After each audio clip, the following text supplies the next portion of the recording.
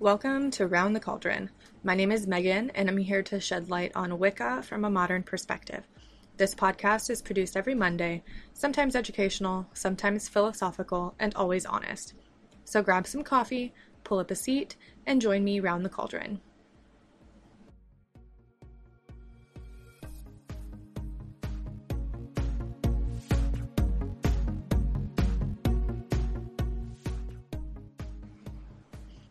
Hello, everyone, and thanks for joining me for episode 24 of Round the Cauldron.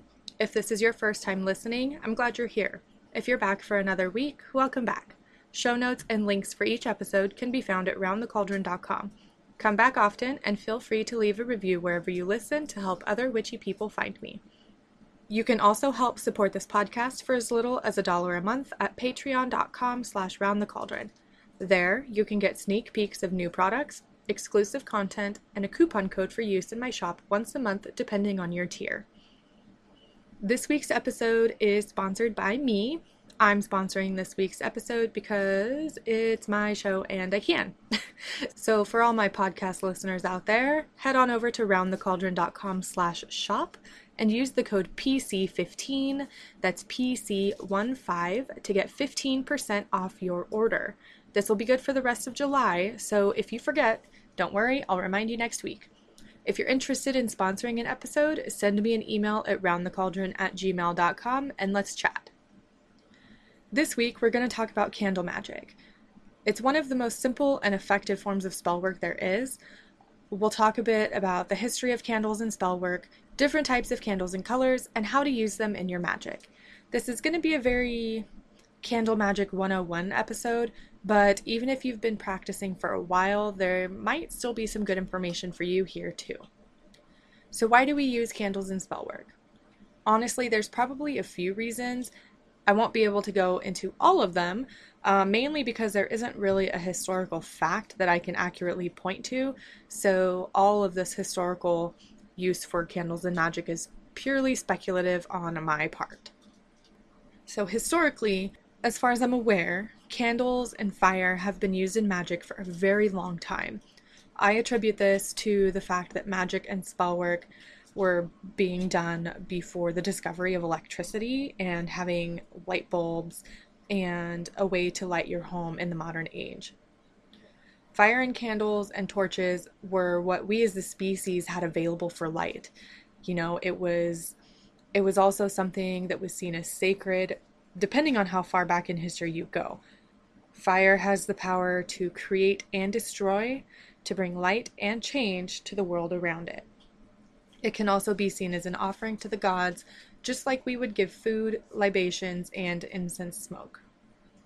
Fire is also a powerful element in and of itself.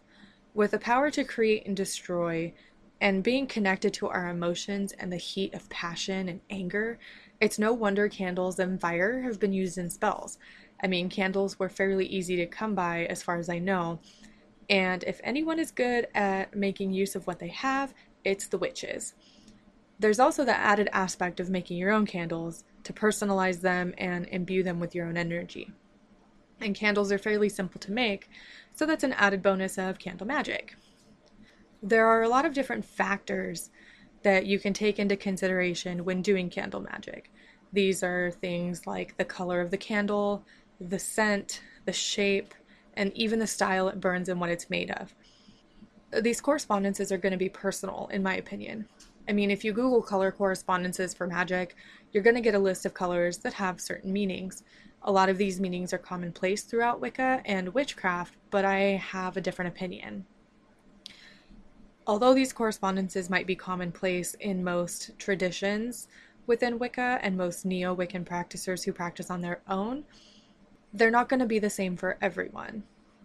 So yeah, red might be a color of anger and fury for most, but if psychologically red triggers a different emotion for you, then it isn't going to be a color that you use to represent anger. I think you have to take your own emotions into account when using correspondences for magic too, because magic and spell work is about your intent, first and foremost, your emotions that go along with it, and then the correspondences and the ingredients that you use. So think about it. You're doing a spell to help you sleep, and you use a blue color that's supposed to be calming, but blue reminds you of the time that you ate blueberries and found out that you're highly allergic and you went into anaphylactic shock. That's not going to be very calming and relaxing, and it's probably not going to help you sleep.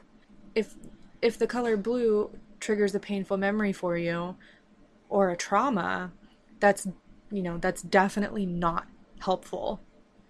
Just because there are flow charts and correspondence tables out there in the world that say one color represents one thing, that doesn't necessarily mean that you have to follow along with that if it doesn't resonate with you.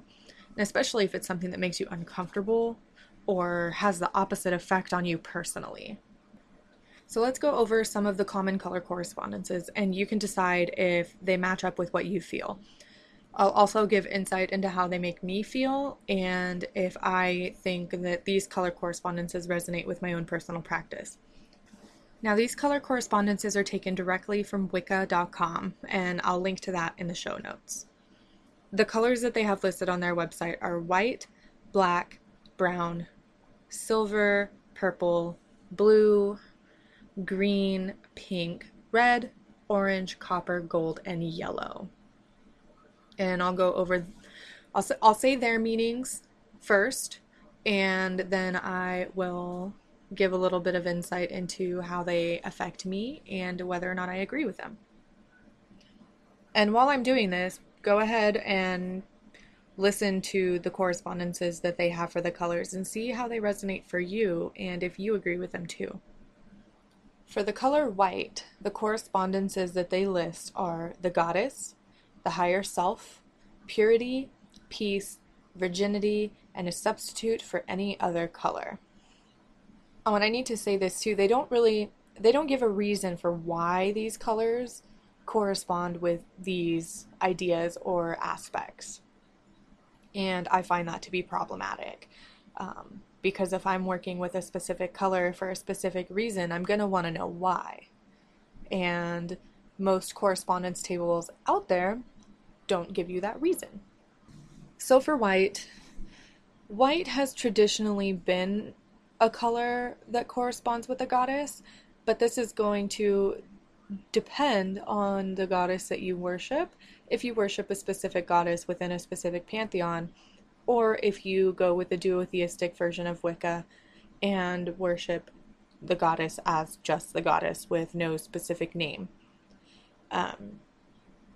Purity and virginity, those correspondences just make me shudder.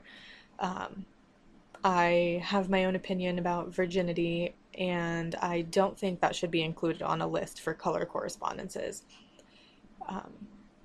I associate white with protection, and that's just a personal preference for me, I suppose. Anytime I'm doing any protection work, the energy that I'm using and visualizing is always white. And it has been traditionally known that white is a good substitute color and a stand-in color if you don't have any other colors available to you. And it reminds me of quartz crystal. How people say that clear quartz is a good stand-in crystal for any other crystal that you don't have available to you. And I'm not sure if it's due to the energy of the color, the certain vibration that it holds, or if it stems from the idea that white represents purity. And I don't like that. I don't agree with that. The next color on their list is black. According to them, black corresponds with binding, shape-shifting, protection, and repelling negativity. And I think it's interesting that they have it listed here that black repels negativity, because I see a lot of the idea of white magic versus black magic. But here, the color correspondence for black is actually repelling negativity. And I think maybe that's due to black being seen as a barrier. However, I'm not sure. I do associate the color black with a correspondence for binding and repelling any sort of energy. I'm not sure about the shape-shifting one. I think that would require a little bit more introspection on what I believe shape-shifting to be because I am a science-based person and I don't think that the human body can physically take the shape of something else. And as far as protection goes, like I said earlier, for the color white, I view white as a protective color, not black. The next color that they list is brown, and they say the correspondences for brown are special favors and influence friendships. I don't understand this color at all. I don't get why special favors and an influence over friendships would be associated with brown. I associate brown with strength, um, due to brown reminding me of earth, not like trees and flowers and plants, but solid earth, solid rock, and the strength and the immovability that comes with that. Now, for silver, they say that the correspondences for silver are the goddess, astral energy, female energy, telepathy, clairvoyance, intuition, and dreams. Let me just say that I don't like female energy in there as a correspondence. I don't.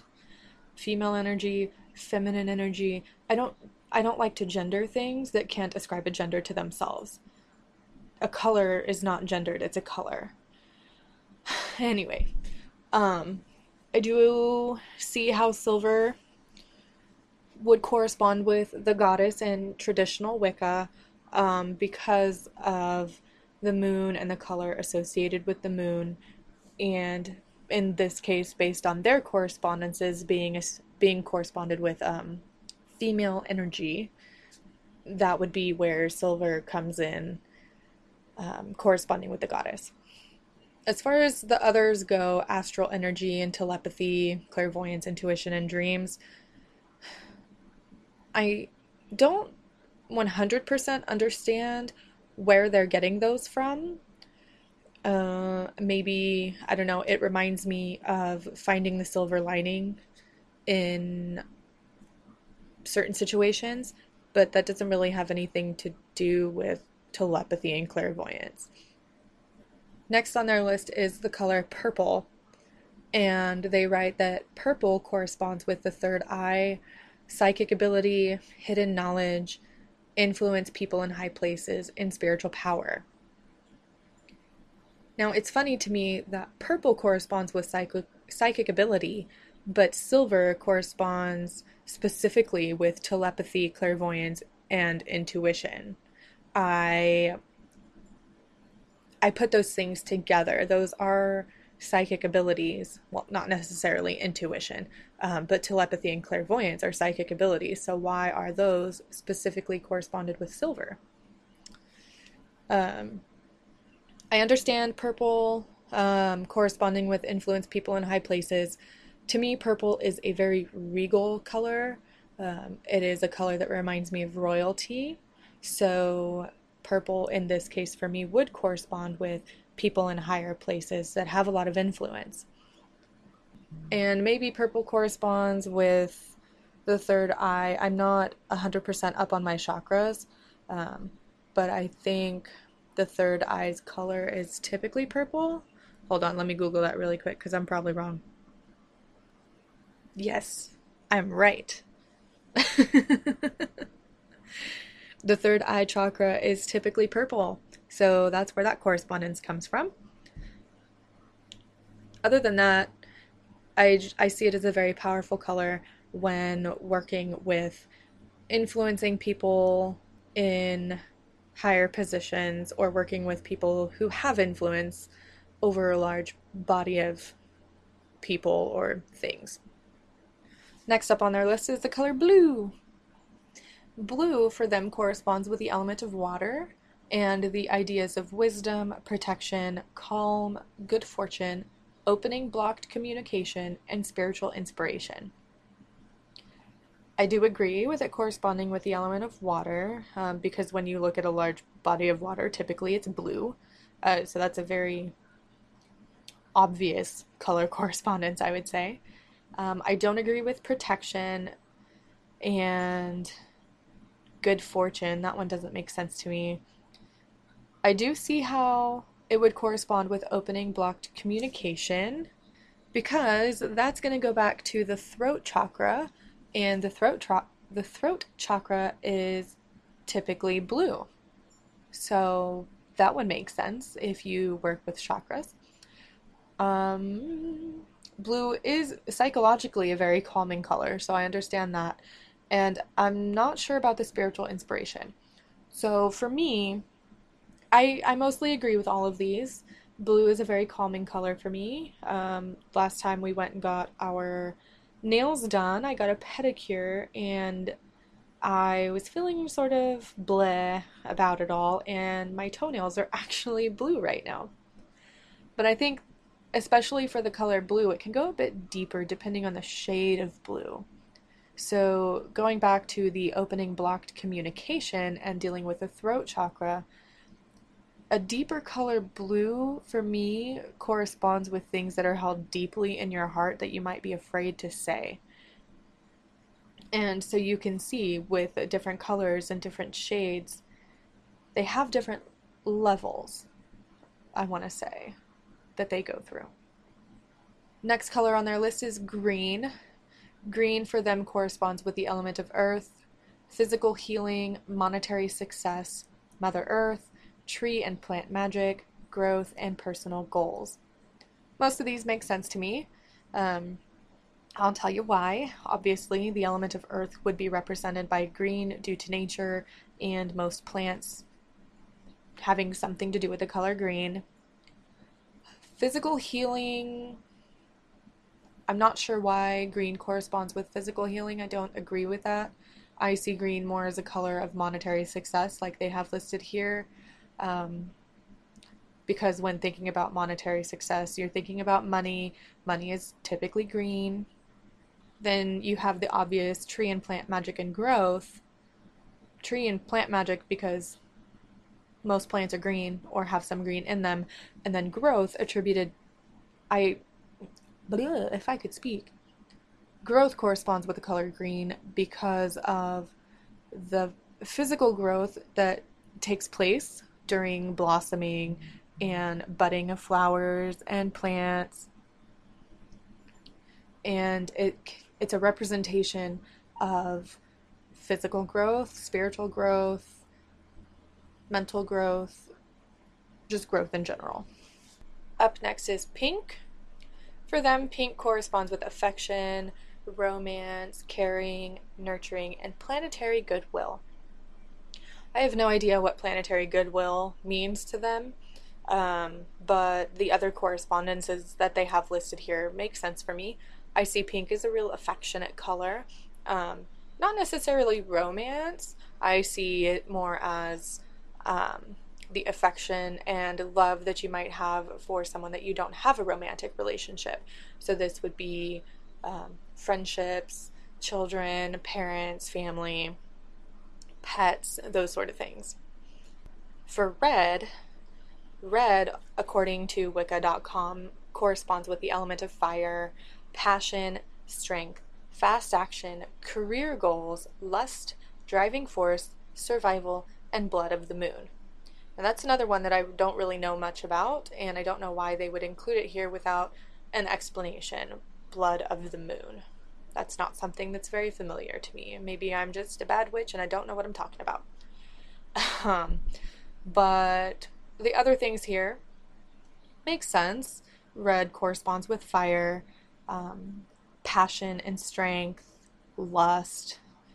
Red is where I would put romance. However, they do leave some things out for red, and it probably has to do with the fact that Wicca is a very love and light religion. So another one that I would include in red is anger and fury, because they belong there. They're valid emotions and they are valid correspondences with that specific color. Up next is orange. For them, orange corresponds with general success, property deals, legal matters, justice, and selling. I don't think I have an opinion on the color orange in their correspondences because I don't like the color orange, so I've never really thought much about it. I feel like maybe orange would be best corresponded with warmth and abrasiveness. No, not abrasiveness. Um, yeah, the only thing that I have to say for orange is warmth. Orange reminds me of the warmth of the sun. Up next is copper. For them, copper corresponds with professional growth, business, fertility, career maneuvers, passion, and money goals. I disagree with most of these. Passion belongs to red in my practice. Money goals would either belong to green or gold for me. Um, I see copper more as a conductor, um, opening lines of communication and making way for specific kinds of growth that involve a lot of communication back and forth between more than one person. And I have no idea what copper has to do with fertility. Next is gold. According to Wicca.com, gold corresponds with the god, promoting winning, power of the male, and happiness.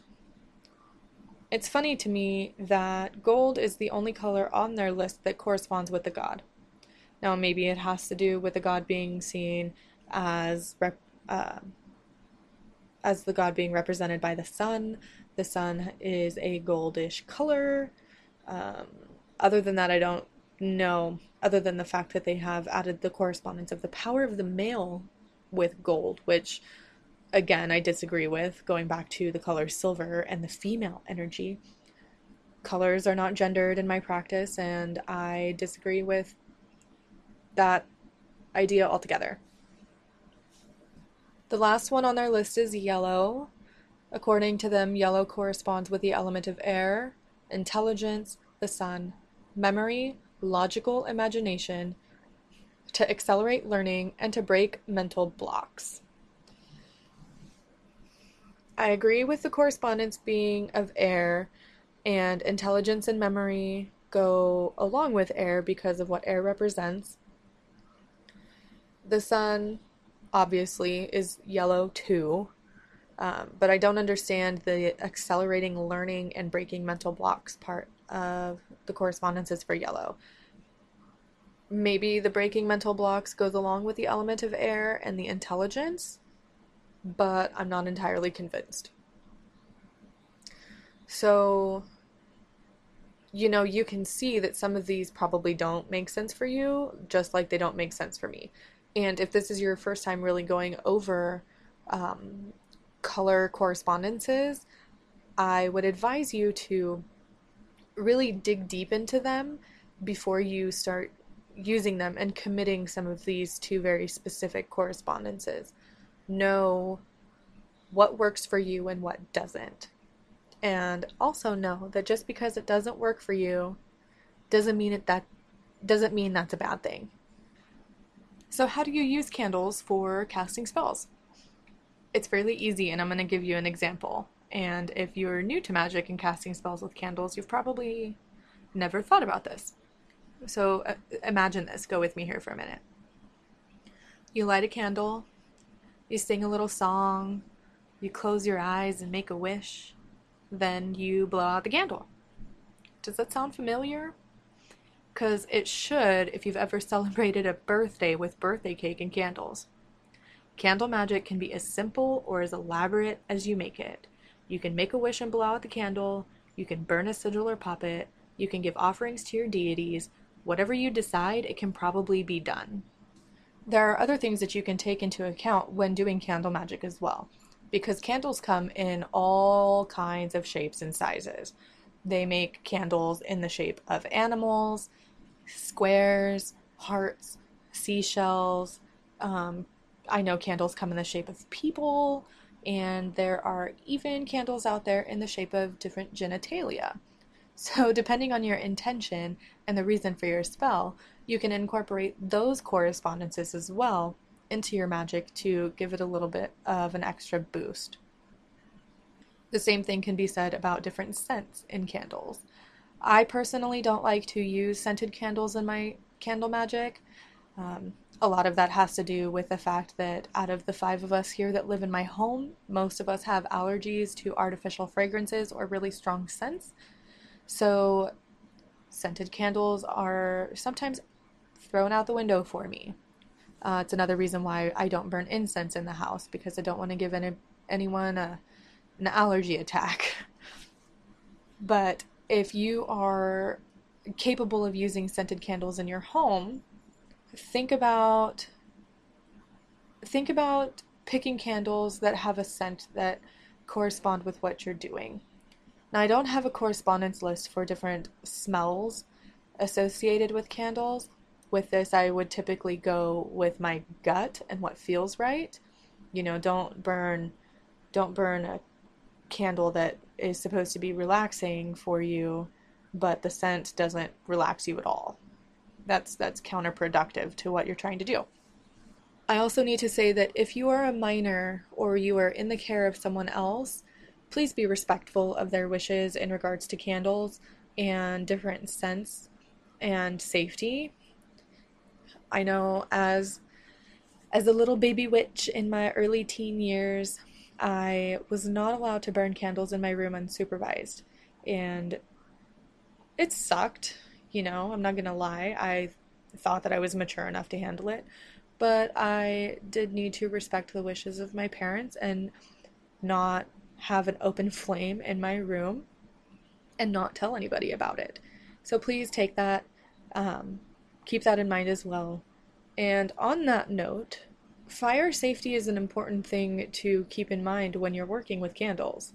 It is still fire, even though you might be burning just a teeny tiny little candle. It is still fire.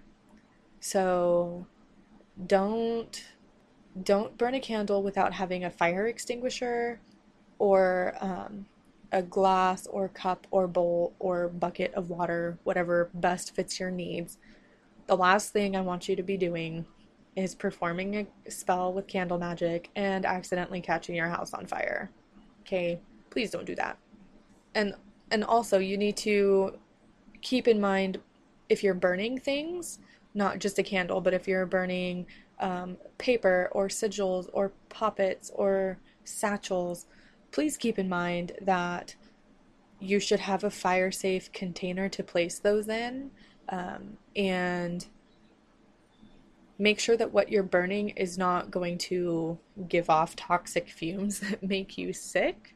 I know burning some herbs can do that, so keep that in mind as well and do your research before burning anything with your candle. So as you can see, candle magic is one of the easiest forms of spell work to start out with because it doesn't require a lot of ingredients or tools. It's also something that can be completely customized to fit your needs. Tall pillar candles can be carved with symbols. Candles can be dressed with oils and flowers and herbs and spices and all things nice and whatever you need it for. There's so much that you can do with a simple candle, and it's oftentimes overlooked by even those of us who are more seasoned in witchcraft. So grab some candles and make some wishes. Until next time, everyone. Bye!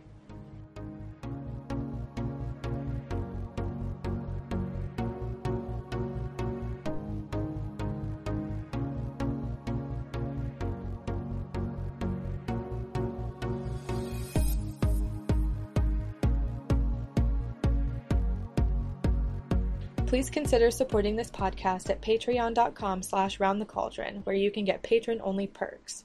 Also, don't forget to head over to roundthecauldron.com for show notes, links, articles, and more.